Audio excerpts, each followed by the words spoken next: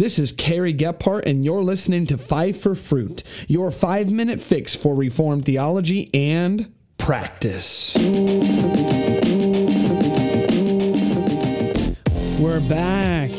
This is episode 6 of Five for Fruit.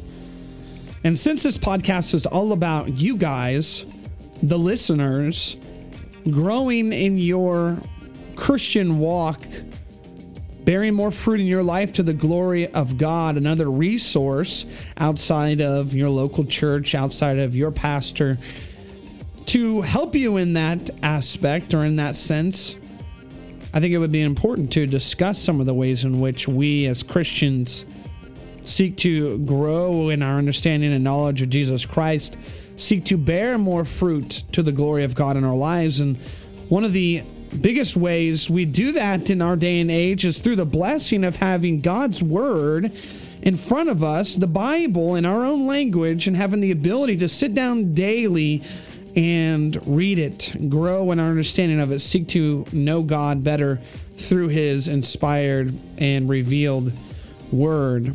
That really is a blessing of the Reformation. Martin Luther is famous for translating the Bible into German. Other reformers sought to take the Bible out of the teaching magisterium of the Catholic Church, which was very controlling and deceptive, and bring the Word of God and the gospel, especially, back to the people of God. And one big part of that question of sitting down with God's Word is we want to do it rightly. There's people who have God's Word in front of them and they interpret it wrongly and they lead people astray. So we all have God's Word, but we want to do it rightly. As Reformed Christians, we want to seek to understand God rightly through His Word by the help of the Holy Spirit. And one of the big questions that we should ask in this is, should the Bible be taken literally?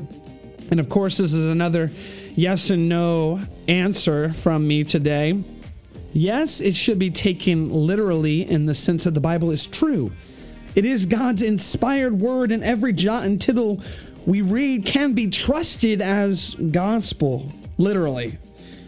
But it's not quite that simple. You see, biblical literalism can be taken way out of hand, and it has in the past. Literalism can be understood as adherence to the exact letter, and literal can mean in accordance with, involving, or being the primary strict meaning of the word or words. And in this conversation of biblical literalism, stones of accusation have been thrown across hermeneutical method lines. One will say, you're being too allegorical. Another will say, you're being too strict with the words. Another will say, you're spiritualizing everything. Another will say, you're not considering genre. And that's why I believe the most helpful way of interpreting the Bible is what is called the historical grammatical method. And the historical grammatical method is actually what is often meant when one says they take the Bible literally. Now, the historical grammatical method is a hermeneutic technique that desires to uncover the meaning of God's Word by taking into account a lot of things, not just the grammatical words, but also syntactical aspects of the structure, the cultural and historical background of the book, and the literary genre. Is it prophecy? Is it gospel? Is it history? And we take all these things in consideration when we're studying God's Word. This has been Carrie Gephardt. Until next time, don't go plucking out your right eye and cutting off your right hand. Instead, may you bear more fruit to the glory of God.